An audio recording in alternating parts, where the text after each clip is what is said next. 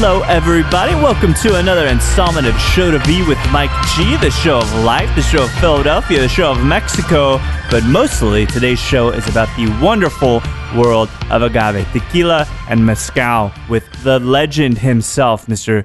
David Soor, the owner and proprietor of Tequilas in Philadelphia, but also Siembra Spirits. We talk about it all. This is a very inspirational tale. You know, there's not a lot I knew about David in his upbringing and how he started in this industry and how at the end of the day, he is a restaurant owner that loves agave spirits. There's so much to learn here, so much talk of mezcal varietals, so much talk about love, and it is brilliant to share this with you. Really one of the greatest experiences I could have had with a true legend in the agave world. So without further ado, I hope you guys enjoy this chat with David Soor.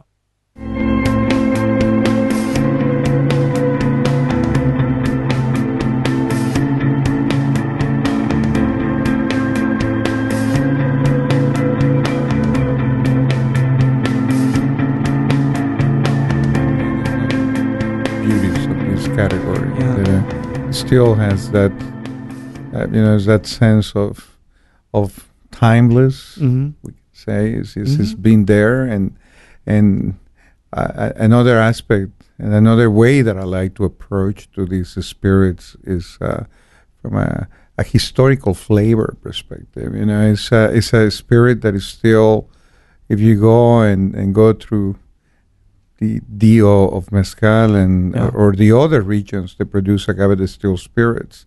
I mean, you have flavors, they've been alive and they've been well preserved for centuries. Really? In the case of tequila, that it take a different turn and evolve in, sure. It got scaled, more sophisticated and more efficient, and the way that we make another wonderful spirit like tequila. But it walk away from the historical and traditional flavors, right? And in mezcal, you still there. It's still playing in the garage. The flavors, right, the flavors that you taste today, they were enjoyed by humans centuries ago. I imagine with any good thing, it eventually gets larger and it gets more commercially viable. And that is what mezcal is not seen yet, right? Now, we're talking about the layer or the phase that we're in is an academic one and a pure passion one now. So for the most part, with some exceptions, there's a few, it's still very pure and still very honest industry in that sense, right? That's a big challenge. Yeah. I mean, we see brands that are selling mezcales at, a little bit above $20 per liter. That for me, there's a lot of question marks. Sure. In those propositions. I don't think that mezcal should be put it on that range. Yeah. I don't think that we should reward centuries of tradition transmitted to us through producers, right, and reward them with such a limited sources. And so it is a luxury, right? It should be priced as such, right? It should be appreciated in all the meaning of the word. And we have to remember, this is the regions where these wonderful forms of liquid art coming from. They are from areas that most of them they're in a very serious social and economical stress. So this is an excellent opportunity for communities to finally, after centuries of some sort of discrimination, social discrimination, and not for us not being able to understand that complex message and language Yeah. of that mezcal speak to us. But now we start to understand that we should be respectful all the way, Yeah. culturally and economically. And I think it's an interesting dichotomy in a way where you have been there, you have lived there, and you understand that socioeconomic disadvantage, disparity, whatever it is, whether it's a wealth gap or an education gap. And I feel like one of the things that's happening with mezcal will always be great. It just is inherently, and there will always be people making wonderful mezcal. But it's weird that it takes, and I hate to say it, but it takes like a white guy from the West to come down, and all of a sudden they're an expert on it, and then somehow changes the dialogue in this. I don't think it really changes anything, does it? I think that it was, I would not say, a white guy get there, and I think it's just a wonderful human beings. Yeah. They were able to, translate the secrets and the mysteries of mezcal to a universal language. I mean, we have lots of mentors and lots of people who are, I don't think that is borderless. Yeah. People that understand, mezcal. I mean, there has been, wonderful projects that they've been, starred by American guys, but I don't care who starred them. Just look at these humans, what they did to the category. See, that's why people love you, David, because because you're more the merrier, as long as it's the right message and people are spreading the love and the passion about mezcal. If it wasn't for Ron Cooper, right, an amazing human being, and listen to the stories that he tells you, how mezcal finds him. Yeah, finds him. Yeah. We will not have this conversation. I mean, that guy was one of the great things that happened to the journey of mezcal.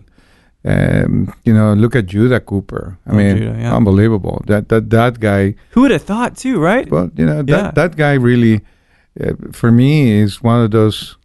Every morning when I wake up and I start to try to,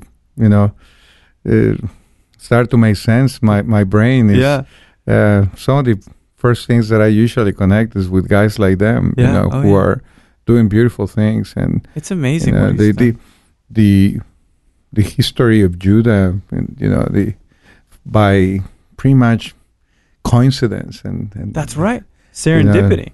It's just like he came across this wonderful woman connected to an amazing family, and now they had this incredible, beautiful daughter that generates such a passion and love for Judah to live every day and to bring us the art of his family. It's a lovely story. I mean, it is, and I hound him too.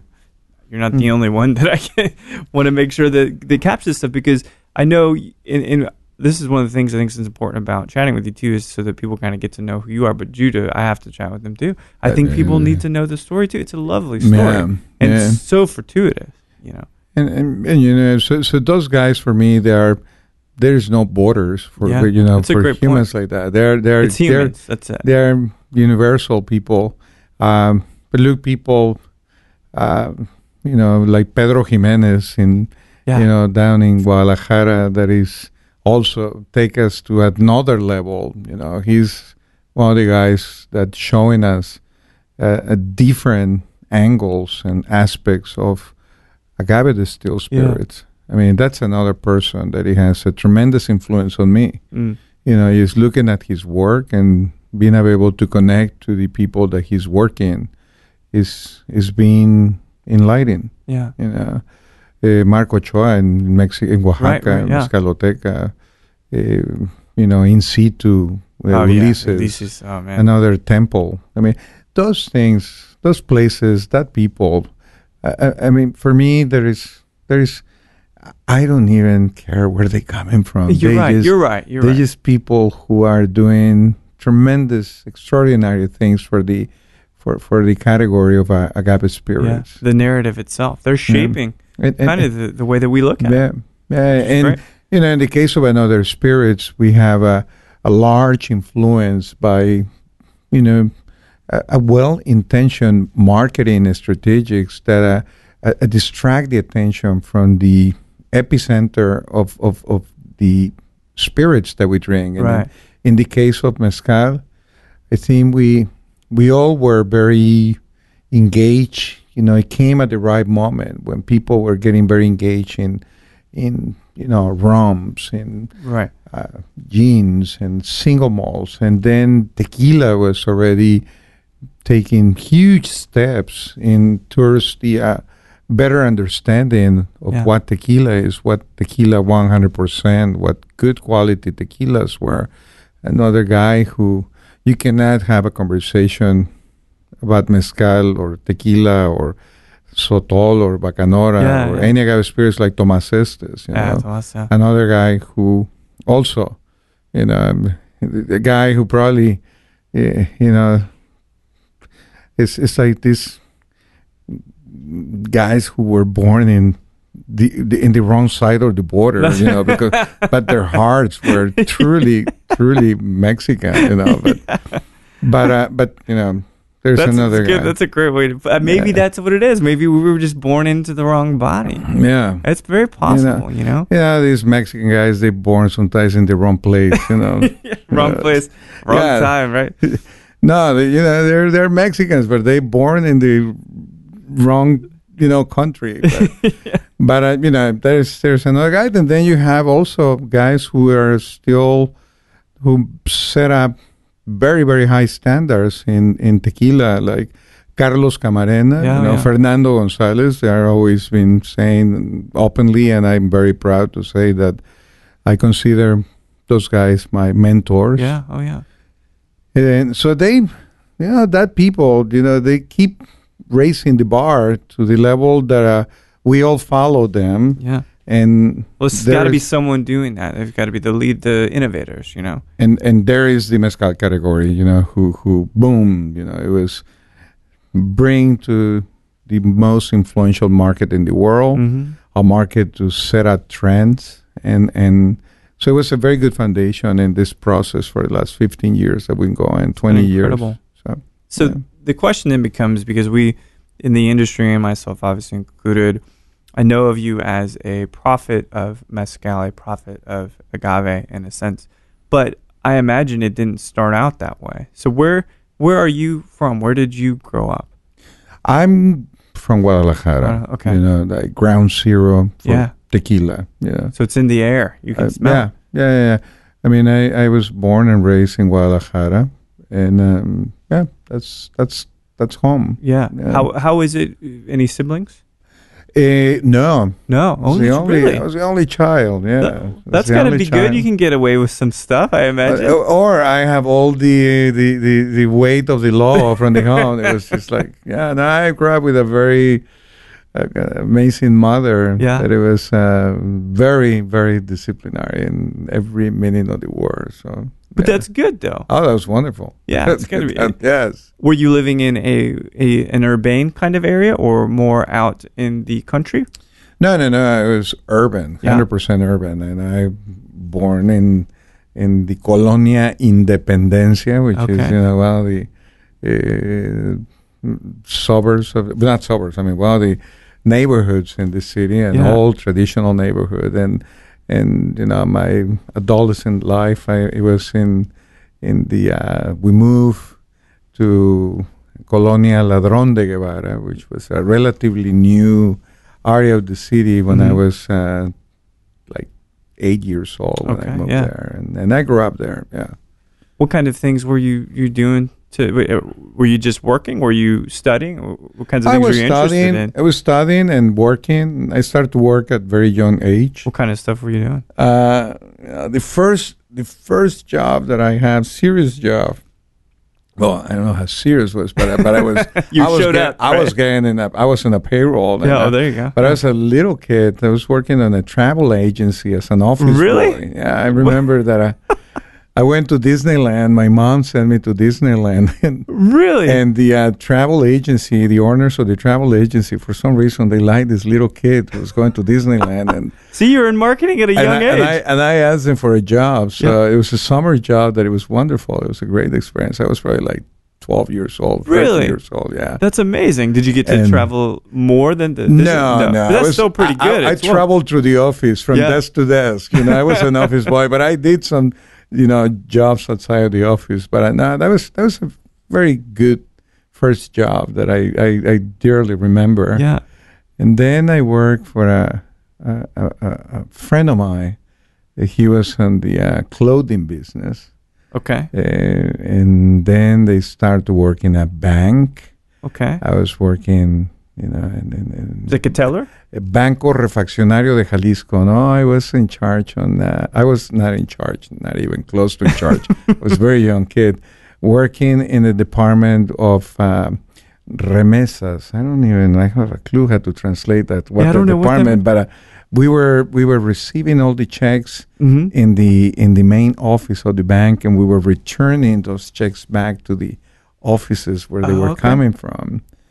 And then I started to work in a chemical company who is a very diverse chemical company who make products from the automobile, aviation, and food industry.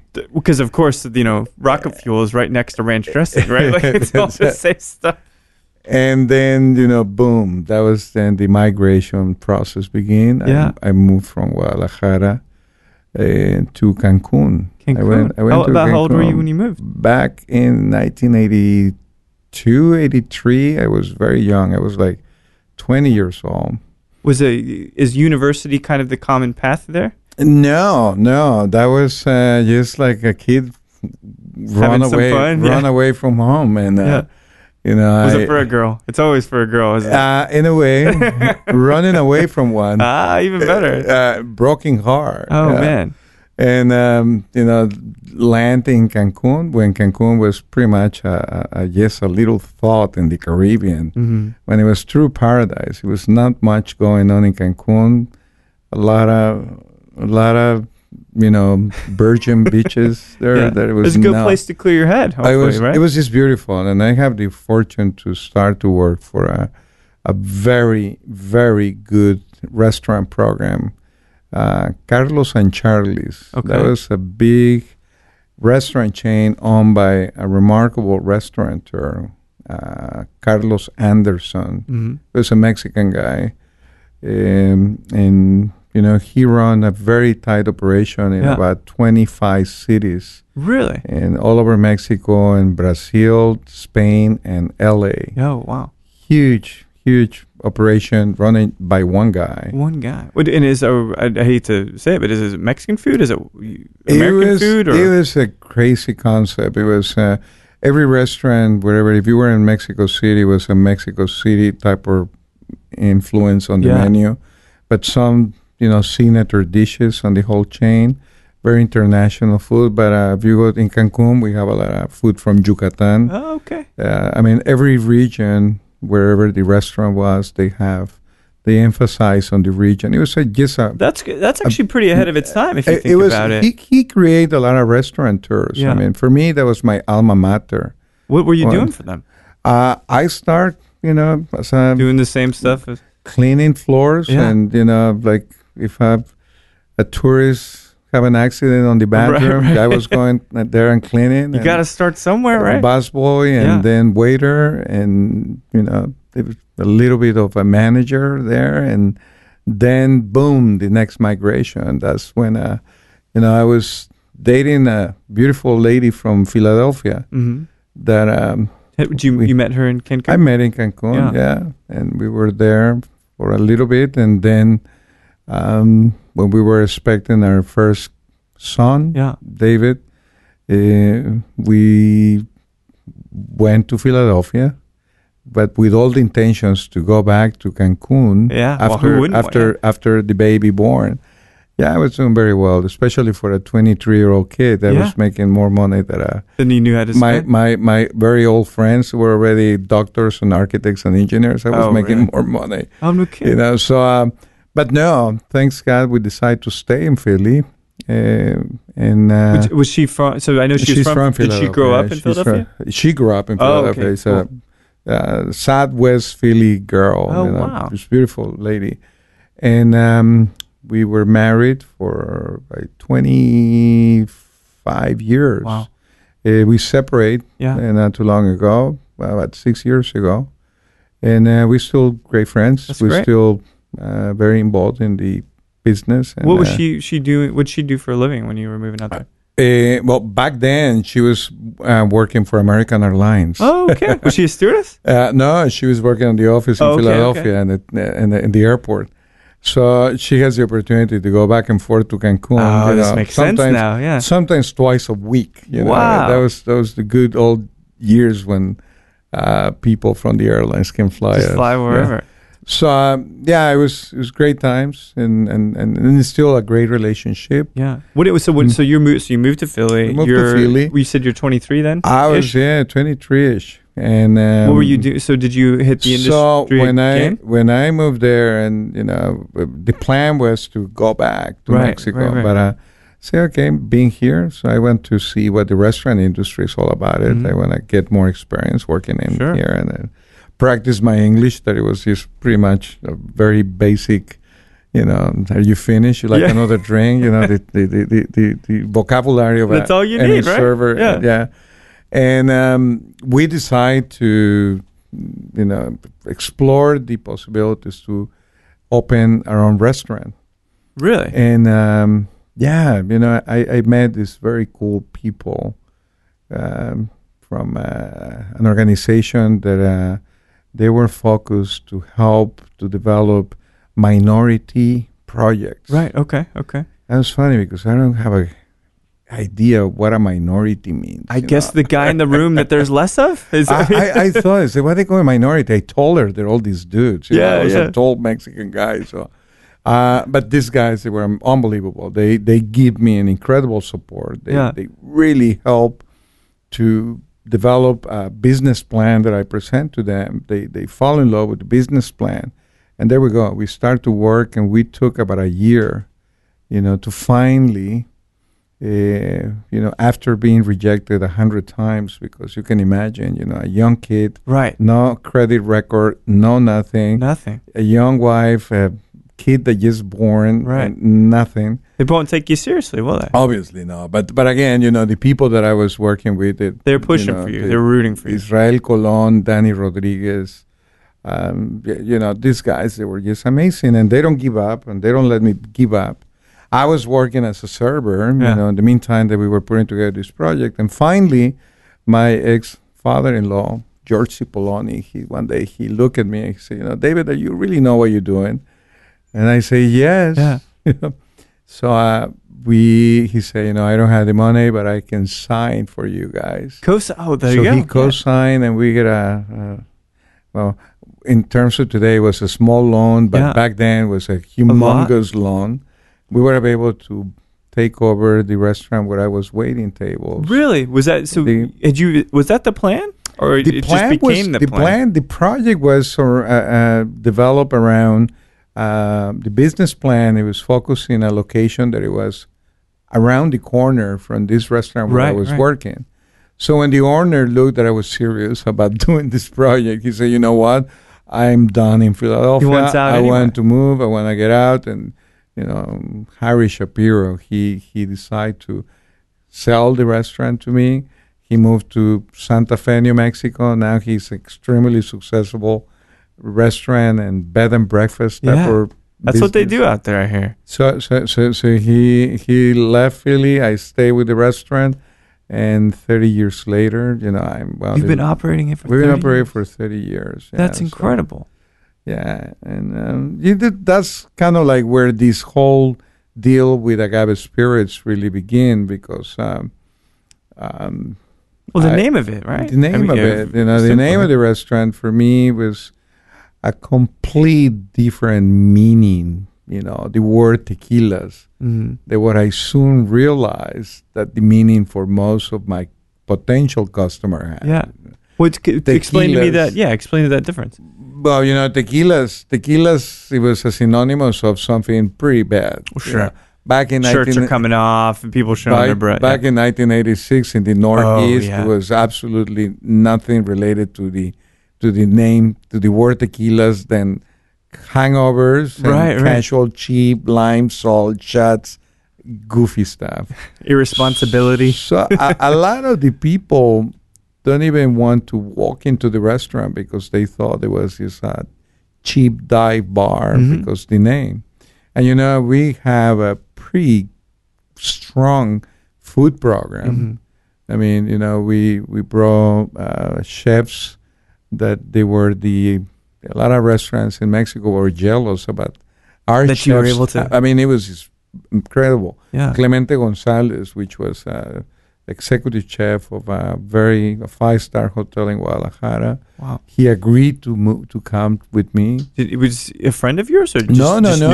There was a long story, sure. but then Adan Navarrete, which was the chef from Camino Real, Guadalajara, a specialties restaurant. Yeah.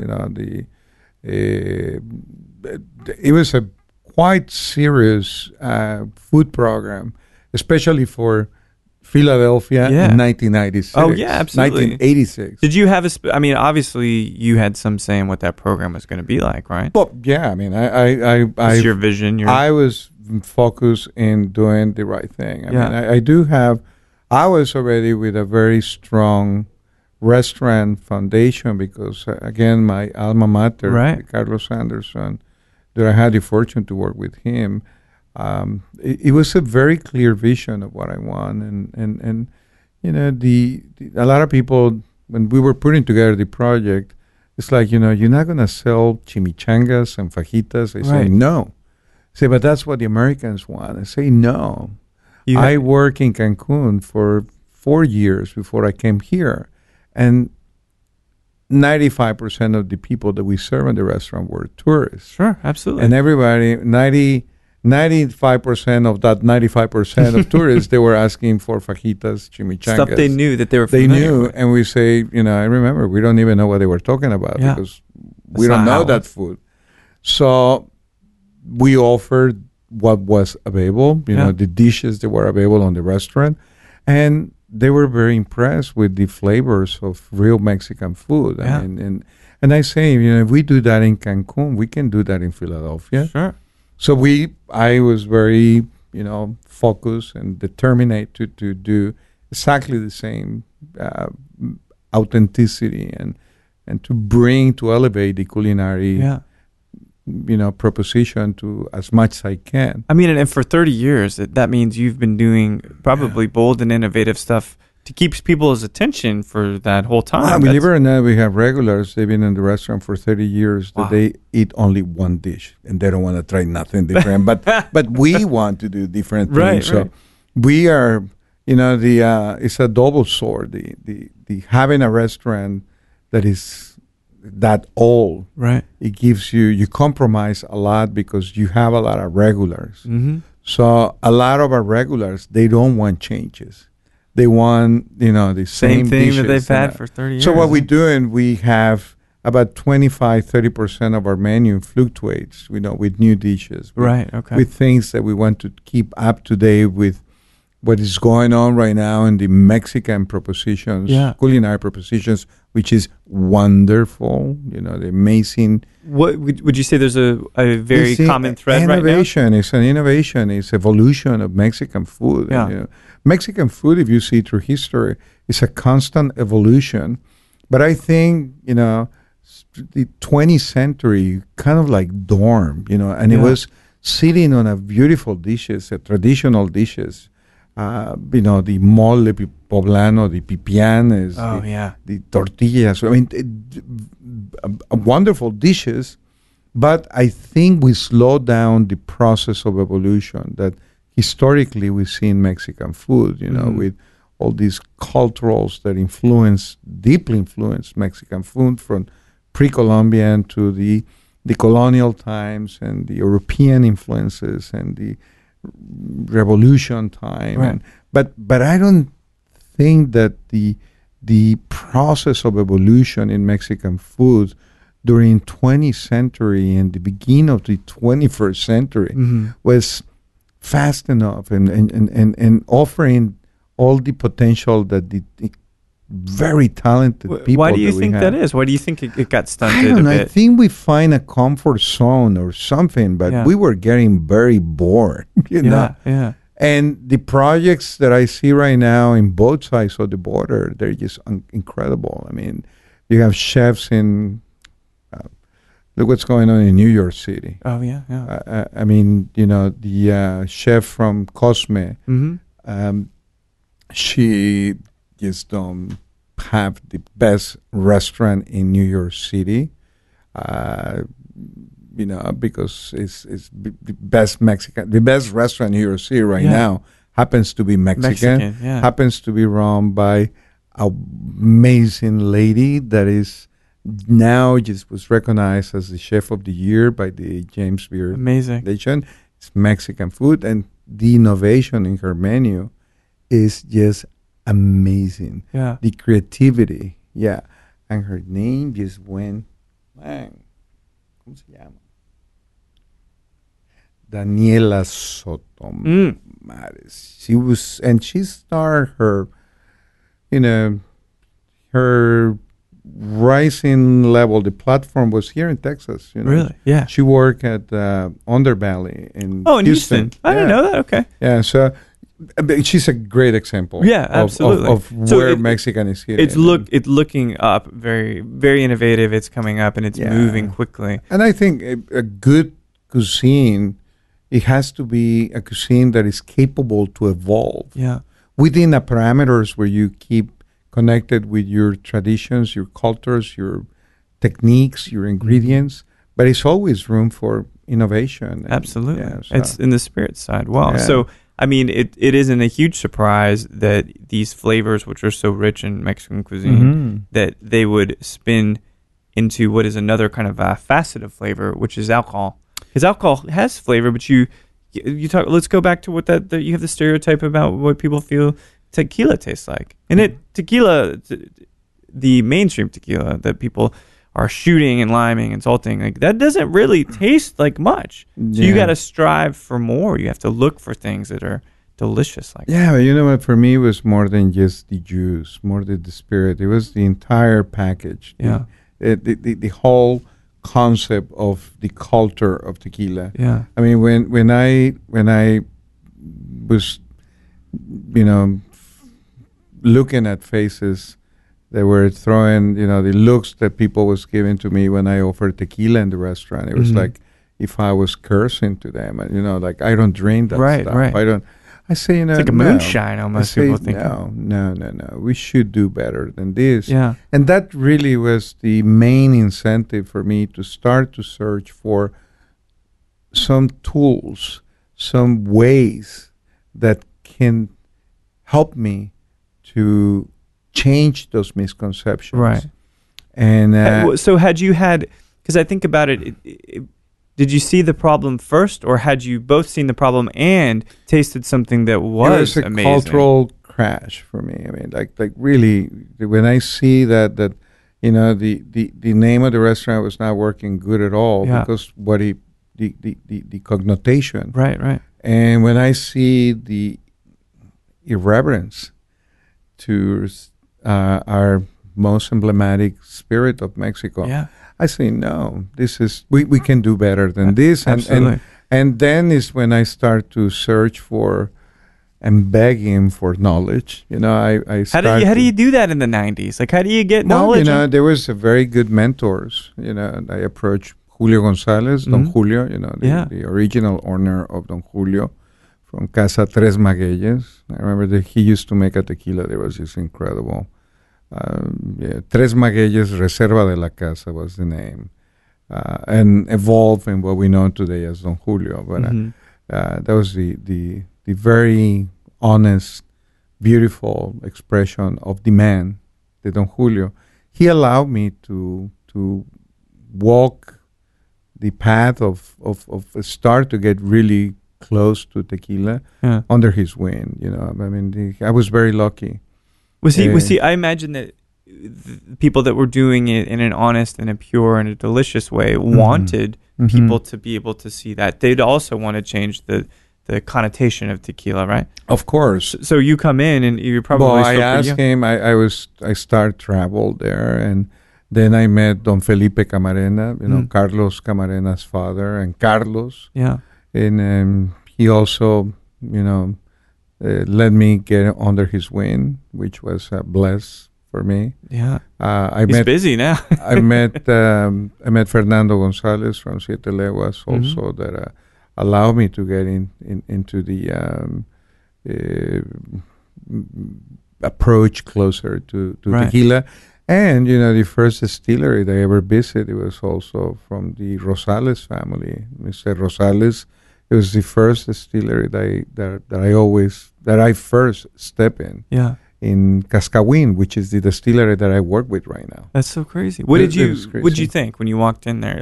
Or rather, what was your expectations? Did you have any idea how this stuff was made? I more than no idea. I was very intrigued. Yeah. And because I was honestly,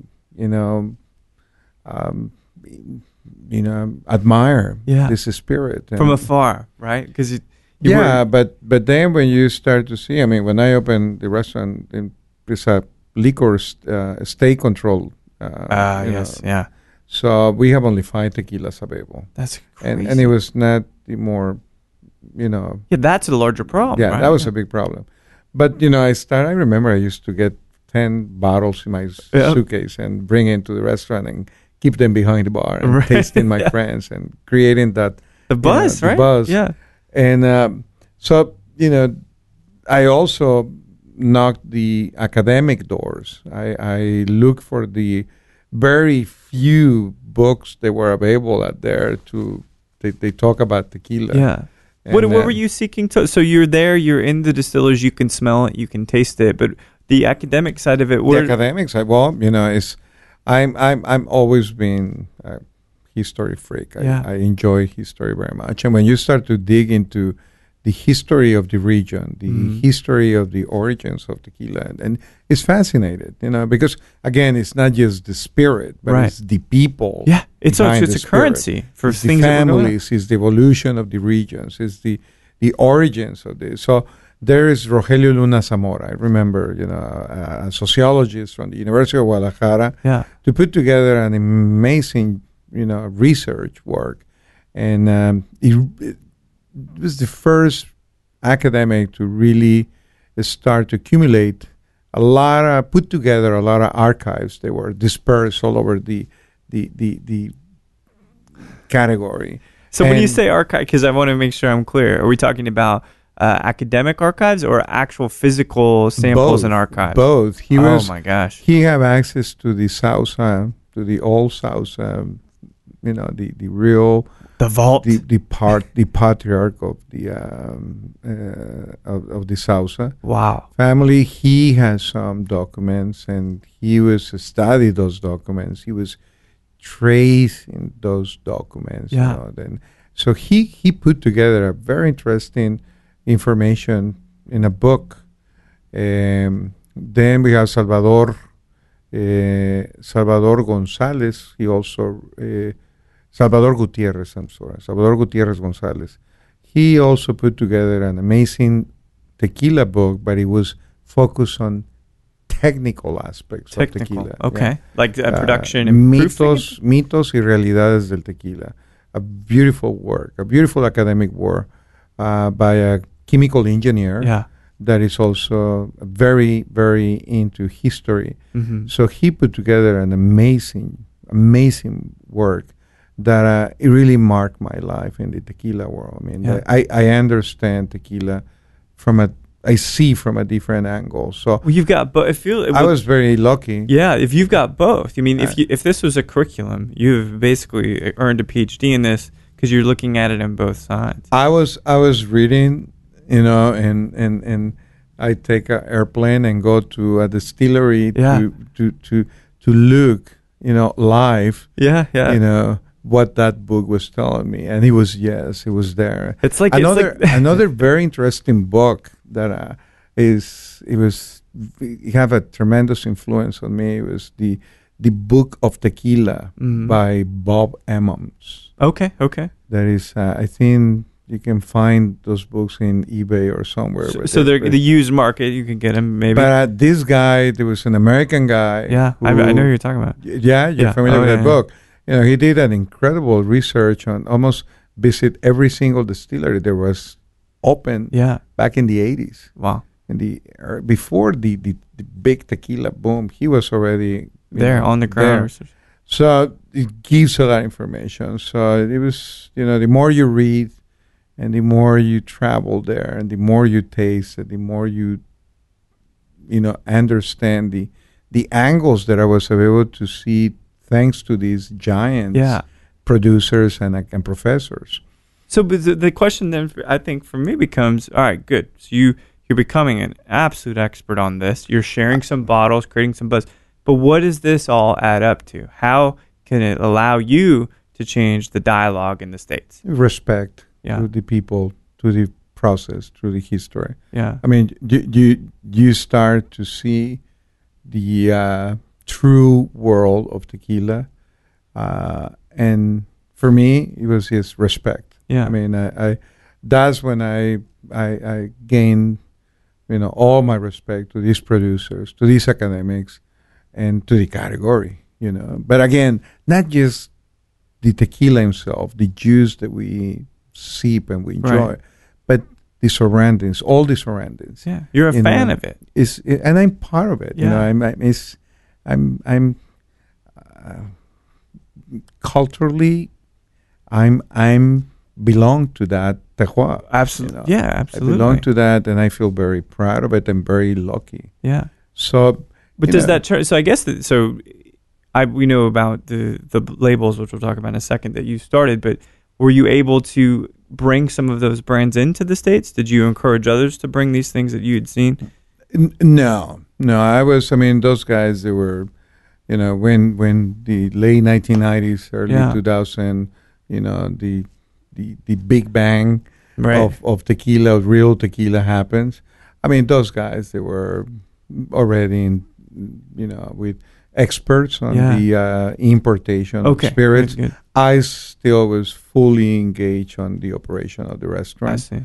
I was looking, back in 2000, and I started around 2000 to get serious about the possibility to create a tool. Right.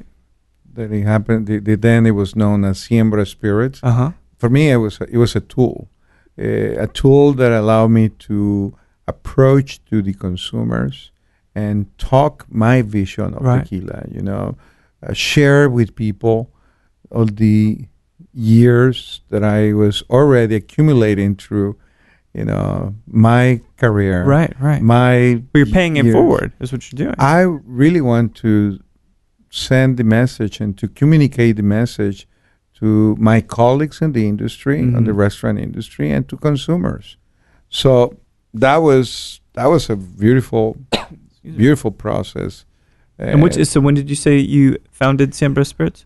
I mean, we launched in 2005. 2005, but, I mean, it was years of preparation. Oh, of course. It was years of preparation and study and guts, because money too, right? It was very, very, very, very expensive. That's the other part of it. And so, was this when the first tequilas were released, the Siembra Azul, or was that Siembra Azul was the launching expression, but always with the idea to do. I'm very terroir driven. Yeah, that's just the way I see it, and so the whole idea was to bring and celebrate the diversity of the tequila terroirs and the agave spirits terroirs.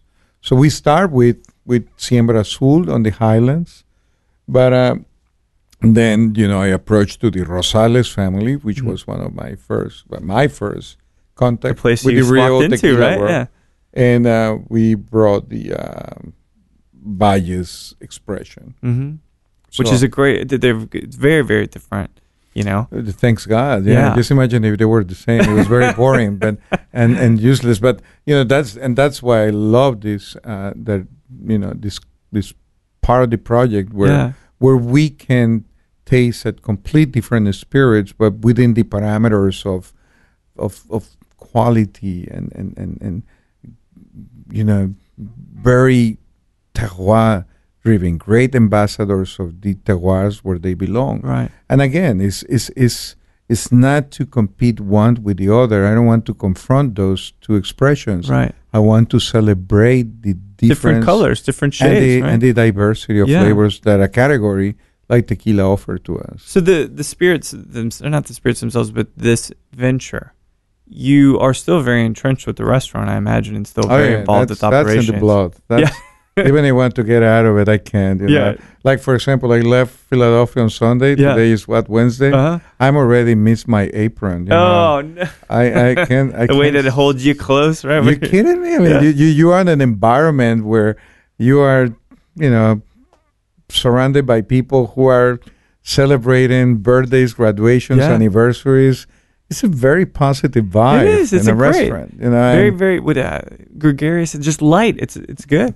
And I'm probably the luckiest restaurateur in the world because I'm surrounded by incredible co-workers who make me be able to do this part of my everyday activities. Yeah. If it wasn't for the support of Oscar Serrano, the general manager, David Suro Jr., Dino Rosario as operations manager, Luis Tuz, an incredible restaurateur also, Claudio Soto, the chef. I mean, we are 50 people on the crew. Yeah. I don't want to... And you miss them. I miss them. You miss it? I miss Manuel Lopez, which is one of my co-workers. We've been working together for 18 years. Yeah. Vincent Martinez, man, that's my brother. We started to work when I opened the restaurant. We've been working together since we opened the restaurant. Really? And, it's one of the fastest, more accurate bartenders in the Northeast. No kidding. This guy is pretty amazing. Well, so think about it now. So now you've expanded things out. You've got a family. You have a son. You've got a restaurant that you're deeply entrenched in. I have a grandson. And then you have a grandson. I'm abuelo already. And then you have these spirits. You have this portfolio. So, I mean, it sounds pretty easy for me to feel like how you'd answer this question. But if someone came to you, and so, you have the amazing Highland Lowlands, you have the Metal, the Mezcals with Emilio, you have the Extra Añejo, I think, as well. If someone came to you and said, David, I really want to buy this portfolio. Wouldn't do it? No. The answer, the short and quick and out of the question. Yeah. No, this is not a money stuff. Yeah. There is no money that can buy, the feeling of looking at a young bartender in the middle of Arkansas or San Francisco or New York and look at you and say, I want to do that stuff. I want to taste that. I want to promote that culture. Mm-hmm. That is no money involved there. I mean, I don't do this for money. The restaurant is extremely generous and extremely. The restaurant is usually restaurants are very jealous business. Yeah. And at this point and after all these years, I've been able to walk away and maintain a very tight, beautiful operation, and it gives the economical support that I need for my family. Yeah. Siembra Spirits, I mean, it's not a money thing. It's a passion thing, a love thing, right? It's a rewarding thing that goes beyond money. Yeah. So, I don't even cross my mind. I'm glad to hear that. And and I have an incredible friend and co-worker, Maria Cisneros, that is the person who really runs this ship. Yeah. She's the person in charge of the project. That she's not ready to sell this. Yeah. She's still there. Needs a challenge, and she's going to be. If Siembra Spirits is going to be sold one of these days, you're gonna have to talk to her because I'm not gonna be around. Yeah. Okay, or I'm gonna be already retired. Right. You know, seeking for new mezcales for my personal consumption. You're gonna keep bottling mezcals and releasing them as long as you live. But you know, Maria Cisneros is a person who really will have the last word in these things when I'm not around, active. And my wife, you know, Marite also, I don't think that she is looking for selling this business. She's just looking for you. She just wants to spend time with you, and she's now, you know, it became kind of like a expert on tequila. I mean, she's my inseparable friend and company that travels with me, supports me. That's amazing. And supports a lot of us. You know, a lot of the people in the industry, they call Mama Marite. Yeah. The producers have a high respect for her. Now, we're here for a long It's a family affair now. Yeah. That's brilliant. Yeah. So one other thing I think that's really important to chat about. So one, let's talk to the portfolio real quick because we talked about the Siembra Azul, the Highland, which is the first Blanco, right? Mm-hmm. And then you get the Valles, which is the Lowland, which is lovely. And then you have the Overproof, right? Which is good and nice and another way to experience that. And then you have the Añejo and then the Extra Añejo. Añejos and Extra Añejos. You can ask the S at the end. It's a plural. Yeah. Oh, yeah. The family is getting big, you know. Yeah. And I think the family is growing in a very fun way, you know. It's a lot of siblings in the family, and we are. I don't think that this category. I mean, we have at least 5 different type of tequilas in the category. Technically speaking, right? I mean, we have 10 different type of tequilas. Wow. Technically speaking, yeah. You know, we have blancos, joven, reposado, añejo, and extra añejo. 5 of those are mixtos. And other 5 are 100%. So we have 10 different classes of tequila in 2 groups, right? Okay. But obviously, mixtos are out of the question. Right, That's not even, never has been ever a little thought about getting into the mixto niche. But so it's 5 different classes of tequila. Now, we have one of the largest denominations of origin in the world. Okay, we have 5 states of the republic. But let's focus just in Jalisco. You have production areas that go from sea level to up to 8,000 feet above sea level. That's insane. Probably you can find thousands of ecosystems, of microclimates, therefore, terroirs. Yeah, oh yeah. There is so much room to go and explore and experiment. So right now, that's what we're doing. You know, producers. I mean, the Rosales family, we've been having a ball. Yeah. You know, they're like, let's try this way. Let's do it this other way. Right? Yeah. I mean, you know, the sky is the limit. There's no rules for you, right? Like because this isn't a money-making endeavor, or at least it's not the main reason you're doing it. It's no compromise. Yeah, then you can do whatever you want because you're going to do it the way. And I think we're doing things, you know, where we feel very comfortable, and we feel that it will be challenging for us. I'm going to put my hat of restaurateur. I like to see propositions on the agave spirits category as what I do it. Yeah. You know, bring me tequila that is aged in a barrel program that is not typical. You know? I mean, our age program is in proprietary oak barrels. We don't use any used barrels. We want to continue to experiment in our aging program.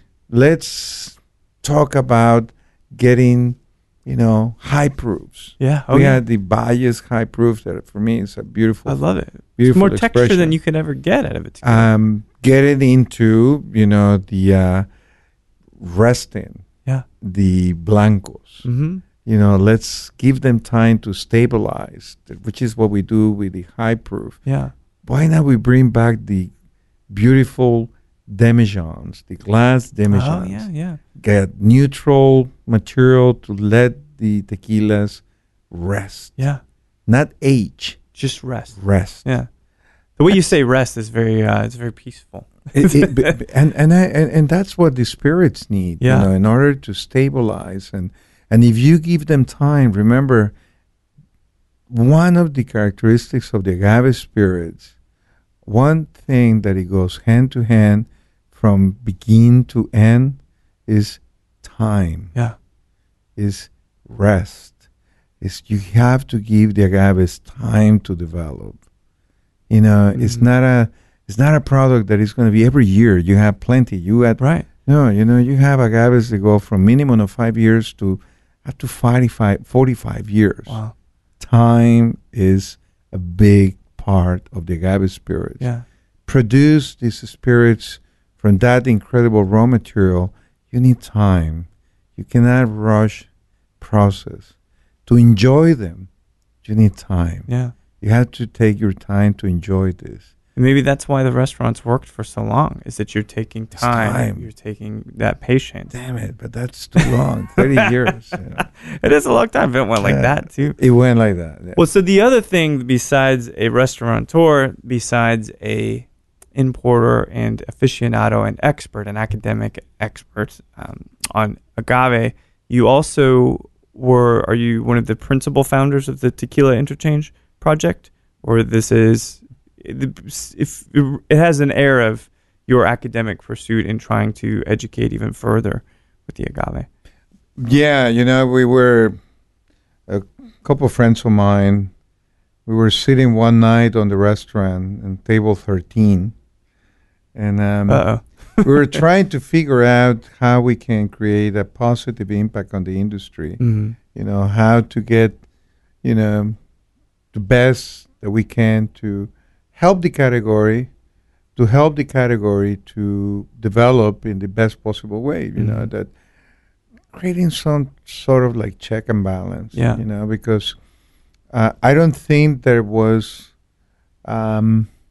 enough voices to raising their hands and ask questions to an industry that is changing. There is a global times where brings beautiful opportunities and also big challenges. A lot. Oh, yeah. So I think that it was a desperate need for a voice. Yeah. And that cannot be the voice of one or two people who have probably the best intentions. Right. That was a voice that has to be made out of many voices. Sure. A community. And so there you go. After quite a few siembra azules, blancos, we say we should start to get together all my mentors, so get all my professors, so get all those guys who they really know what they're talking about, and introduce them to all these amazing, young, dynamic, smart guys who love our spirits, and put them together and create that voice. Yeah. So that was the concept, and that's what it is. We invite an amazing professors to help us to understand better the industry, to analyze the challenges and the very positive things. Right. So that's how the Tequila Interchange Project came about. Getting these people and unify the voice and go and knock the door of the big companies who are doing wonderful things, but they also have to listen to what the industry has to say. Right. So, well, now that there's in a sense a watchdog, they kind of need to start paying attention, because it felt like for a long time that industry could work without any bounds, right? Exactly. So that was the origins, and that was the thought of creating this group. And this group, obviously, it became a common ground for a lot of people who were looking for direction on in information. Sure. And we started to create this trips, and academic trips. Yeah. Because it was everybody think that we were going down there to have parties and drinking, and no. To learn and to it's absorb. a high, very disciplinary schedules, Yeah. and try to take advantage every minute that we with such a brilliant guys, the Yeah. professors, and we were looking small producers, medium-sized producers, small producers. All of it. So you want The you want it to be institutions, comprehensive, the regulatory council, Yeah. the Tequila Chamber of Commerce. We started to interact with bartenders Yeah. from down there. So try to take as much as we take and give. right? Yeah. So it's a very cool. It's a very organization. cool initiative. It's a very cool committee. I mean, there's many different ways to refer to it, especially in a time where you think about it, the disparity with like the current political climate of the states, right? It's nice to see people working together to expose ethical or unethical doings, right? And I've never seen, at least in the brief amount of time I've been in this industry, what pales in comparison to your 30 years, but the TIP has done an amazing job of education and awareness about what is yet another assail on mezcal, particularly with NOM 199. Is that right? And you guys have done a lot of socialization.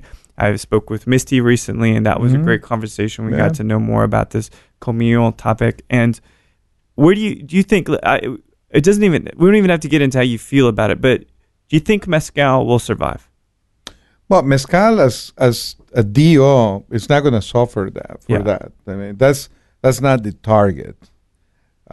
It's the other guys making things that is let's put it just like the whole perspective, because the NOM 199 is a quite complicated and confusing and ambiguous intentionally, proposition. I'm sure. Intentionally Yeah. done, and they did a very good job, the guys who are behind this. Yeah. But traditionally and historically, we have production of agave distilled spirits in at least 22 states of the Republic. Yeah. Okay. The DO of mezcal, even if it's the largest denomination of origin in the world, Wow. in the world, there is no other denomination of origin in the entire world that embrace such a vast geographical area. Wow. Okay. Okay.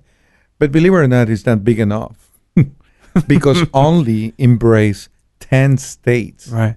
out of the 27 states that historically and traditionally and culturally have agave spirits. Right. Right. So right from there, we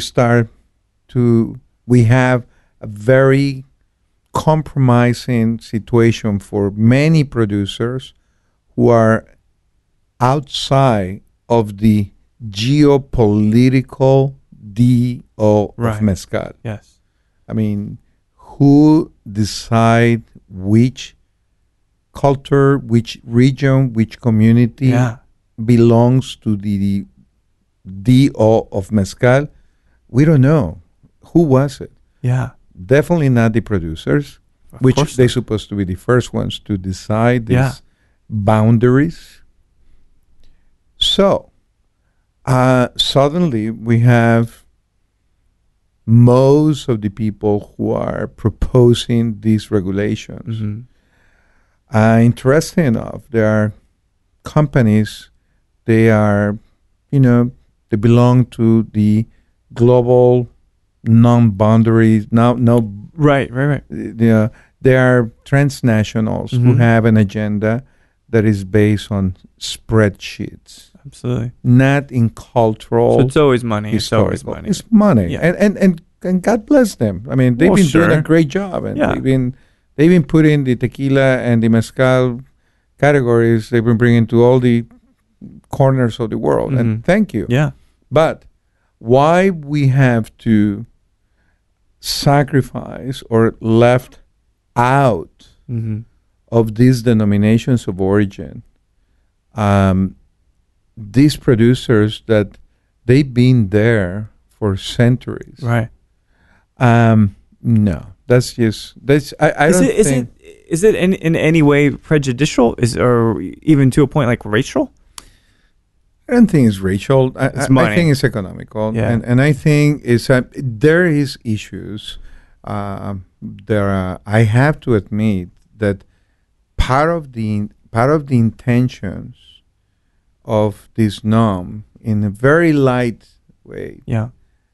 and they have a foundation. I agree. Right. There is a lot of counterfeit spirits. I see. There is a lot of products that they claim to be agave spirits that they not. Right. And they take advantage of the popularity of the agave, the legitimate agave spirits, Yeah. definitely. But we know who they are. Yeah. So we are trying to solve an issue that is not going to be solved with NOM 199.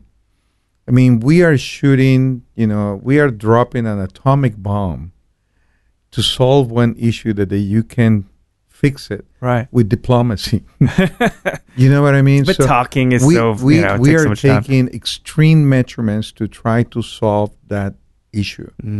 So what we can do in order to solve those issues that are affecting big companies, we have to find solutions. We have to incorporate all the people that is affected by this.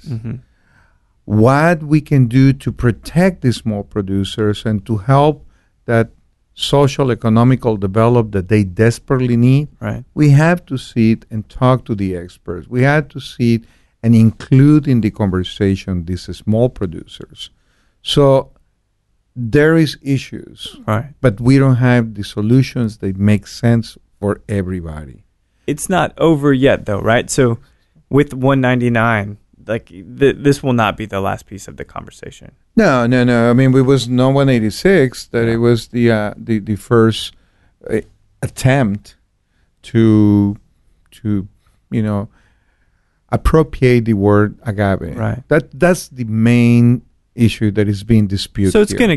gonna inevitably go back. It's like many of the United States kind of the political issues that we have, whether it's like pro-choice, like this thing that people they argue both ways, and it's been like that for decades. But do you see a final chapter to this ever?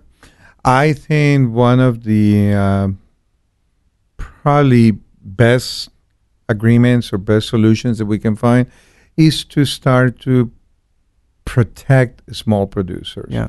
Regulate them, but not in a way that we impose regulations. Right. Let's regulate them in a way that we can start to have some, regulations Sure. and dictate, parameters of quality, areas of develop. And I mean, there is a lot of room to regulate these people. And I don't think regulate necessarily has to have a negative connotation when you Right. talk to ancestral and artisanal spirits. There is room for regulation. Yeah, absolutely. As long as you include the producers in those regulations. Right. We cannot regulate from the outside. We cannot impose regulations to people that Without have been collaborating, right. without inclusion. Yeah. So I think that, regulated the industry, but the number one player in these regulations, it has to be the producer himself. Yeah. Then we had to bring the experts. We had to bring the academics. They have an objective, Right. but not an interest, a special interest. Mm-hmm. Let the sociologists, the historians, the chemists, the biologists help us to understand different alternatives that we have from a scientific perspective. Right. How we can help these categories of agave spirits to growth in a sustainable, protect the culture, the traditions, but also generate better opportunities for them to develop. Yeah. So there is complicated. I mean, this is going to be years. It's going to of be going doing on this. for a while, right? But as long as we don't have a good foundation and regulations for these ancestral and beautiful producers, Yeah. we're gonna be exposed. They're gonna be exposed, and that's my That's the bigger issue. sphere. Yeah. Not to be able to generate regulations that make sense Mm-hmm. to them and to us and to everybody, Right. but especially to them. Yeah. So, NOM 199, hopefully we don't know yet. It's up in the air. There is not a verdict yet Okay. from the government. Yeah. We are waiting any time, any Yeah, day yeah. now. I'm not that optimistic, No. but let's say if it passes, we're going to have to Fight some more. fight it. There is legal avenues that Right. we will do it. So it's not that's the thing that I think that's most important to communicate here is that, yeah, this may be a little bit of a defeat, but that does not mean we can't keep. No, we pushing had to forward appeal. with that. We had to appeal, and it's going to be a legal process. Yeah. But I think the most important appealing and the most important actions that we can take Yeah. is to find who is responsible, who's behind these, my opinion, evil Mhm, propositions. Well, greedy at least. Yeah. I personally will, the brands that I know that are behind these initiatives, they're Mhm. going to be out of my restaurant. Good. I'm not going to support brands. I don't support two big companies who are already signed this NOM 199, which I usually don't mention brands, but they are and I don't, but you will figure out who they are. Mm-hmm. In NOM 199, you had the two biggest beer producers in Mexico, who are international conglomerates. Right. Right. Those beers, they're not available in my restaurant for the last 3 years. We stopped selling all this conventional Mexican shit. Right. Right. I'm sorry. No, I don't care. You can say whatever. You can say whatever you. And it's been, a very obvious, big companies who Yeah. are in the business of making money. some sort of agave spirit that sometimes they call tequila. Yeah.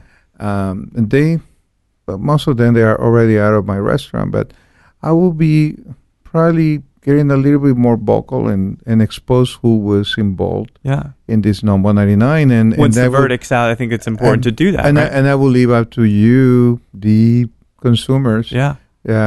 to react to that. To use our money positively. You continue to support those people behind these horrible propositions, Yeah. and support the little guys. Insult to the Yeah. culture too. I mean, there's a lot. Sure. It's a lot of things. Yeah. It's really, really bad. Well, it's good. So, massive issue. It's man, it's been a pleasure getting to know you. And that's the thing is like some people, some personalities seem like they come out of nowhere. They're Mhm. immediately enigmatic and dynamic. But you've Mhm. had an amazing heads down working your way through this industry for a long, long time, and you are doing that right now. You were in Houston yesterday and today. You're in Austin today, and then tomorrow you're driving down with John, I guess, right to Dallas. Dallas, yeah. Where Well, you guys heading? Texas. You guys here in Texas are crucial for the continued growth of Yeah. these categories. I mean, Texas has always been so closely related in historical and cultural aspect to Mexico. Mm-hmm. I mean, it's kind of like a third country between two countries. I know, right? Food-wise, Sure. spirit-wise. Well, So, we reap those benefits for sure. yeah, Got so a lot of access.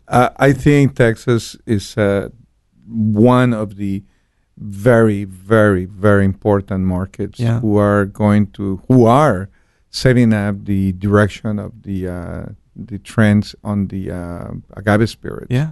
So it's always a pleasure for me to be in Texas and to be able to work with people that are extremely open and sensitive to That's right. the good and the bad Yeah. that surround good the agave listeners, spirits. And apparently. and very proactive. Yeah, And, oh, yeah. and you guys in California market is also very interesting because I mean it's people who really stand on what they say. Yeah. It's very interesting. I mean it's the industry in our side, in the consumer side, Mm-hmm. in the bartender side, is getting challenged. And, we have the tequila category, especially more than the mezcal. Yeah. I mean, we get in all these temptations all the time. I mean, I see, huge incentives by brands who are, trying to find a place in the market, in the niche of tequila. And they're very sensitive topics. Yeah. I think we have to talk about it. I was talking with John today, Yeah. a couple of the places that we visit, and try to understand these, incentives, programs, they are thrown out there by big brands. Right. What are the consequences of that? Why we are now putting the category of 100% tequila on such a low price range? Yeah. That's bringing down the entire category, and that just is a fact. It's a reality. That's right. We cannot continue to ignore, and that's an area that there's a lot of work to do. We had to start to look at for the small brands, support brands who are continue to do an ethical job, brands who are transparent, brands who are still anchor in the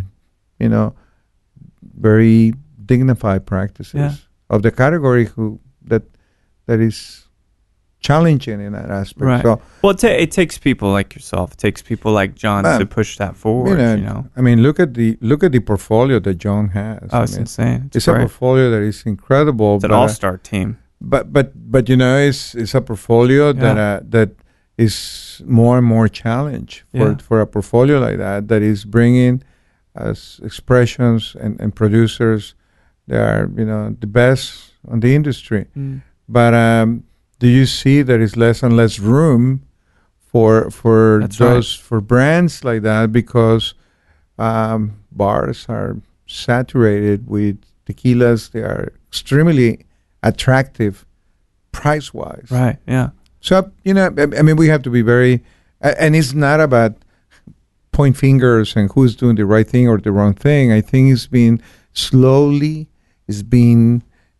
these incentives and these drop prices are being, getting into our programs, our bar programs, that, suddenly we look now and it's just like, man, you are paying $12 for a liter of tequila. Yeah, it's crazy. But you're still selling your cocktails for $15, $12, $15. Yeah. So your margins, there is a borderline. Yeah. Between, well, they're exploiting the customer at that point.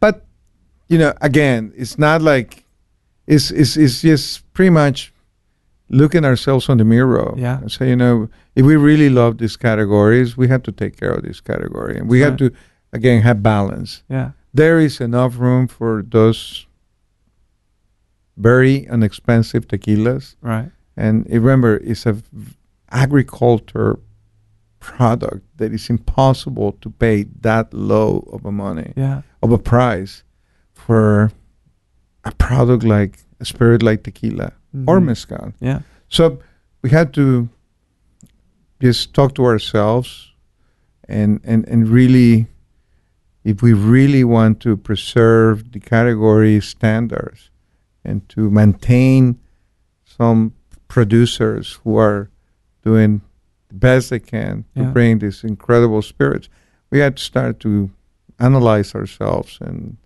how we make decisions and when we incorporate brands in our program. In Philadelphia, we used to start the TNT program that is honoring the producers who are doing the right thing. Because one thing is come and travel through the United States and people saying, clap you on the shoulder and, you're doing such a great things, but you come back a year later and the same bottle is on the shelf. Yes, all not dusty. actually. It's like they love what you do, but or producers, who are doing. I look myself in the mirror, and I have brands in my bar who are deserve to be pouring more often. Yeah. To be part of our cocktail program, and to make volume, to move volumes with them. So I don't think that the bars or the restaurants have to pay for those programs. I think if you just take the time to explain the customers the value on those brands, and then you're going to charge an little extra, but you're going to create an incredible cocktail. Yeah. The people will pay for. I think so. You know? So, it's good. No, it's a good fight. And, David, thanks so much for sitting down and carving some time out to chat with me. I think that Texas loves you. I think Texas supports you. And it is a big / influential epicenter of cocktail culture here in Texas. Whether you're talking about Houston with Bobby, whether you're talking about Austin with Justin and Chris Bostic and stuff. We're doing what we can, and we're here to support you. And you're doing a great job, guys. I mean, you're I really, again, I'm a big fan of the culture, and the amigos that the category has here in Philadelphia. It's good, man. I mean, here in Texas. I'm sorry. No, I definitely understand. I have a one complaint. Okay, yeah, what's that? Can you do me a favor? Probably. Maybe, I don't know. Yeah, you should. Can you have a very serious conversation with this bunch of bats that live under the bridge right here on the river next to us? Because we're waiting for them today, and they decide not to go out for dinner. Ever since they got that movie deal, they're not showing their faces anymore. I mean, that was a big disappointment. I think that's so funny. I mean, no better way to finish some time in Austin though than see the bats, or think about. Because now you're gonna want to see him. Now you're gonna yearn. Well, it's been about 10 years for me to travel to Austin, working in Austin, and I still don't see the bats. And today it was very exciting. We were running, and we get right on the bridge. Best position, you can see them, and then all of a sudden they no shows. Those guys, come on. They're getting too full of themselves, David. Come on. Yeah, I think so. We're doing this bat-friendly program, but the bats were not friendly to us today. See? It's about reciprocity again. Well, I hope you have a very fruitful series of discussions in Dallas and get to joke and nerd out with John Garrett, of which I told him we'd mention his name at least 20-something times. We've only about 5, but that's good. That's John Garrett. See? John Garrett. Yeah. There we go. We're about there now. He's the man. I mean, he is the man. Just look at his trajectory on the spirits world. Oh, yeah. And he literally built a very strong foundation on the agave spirits category. That's right.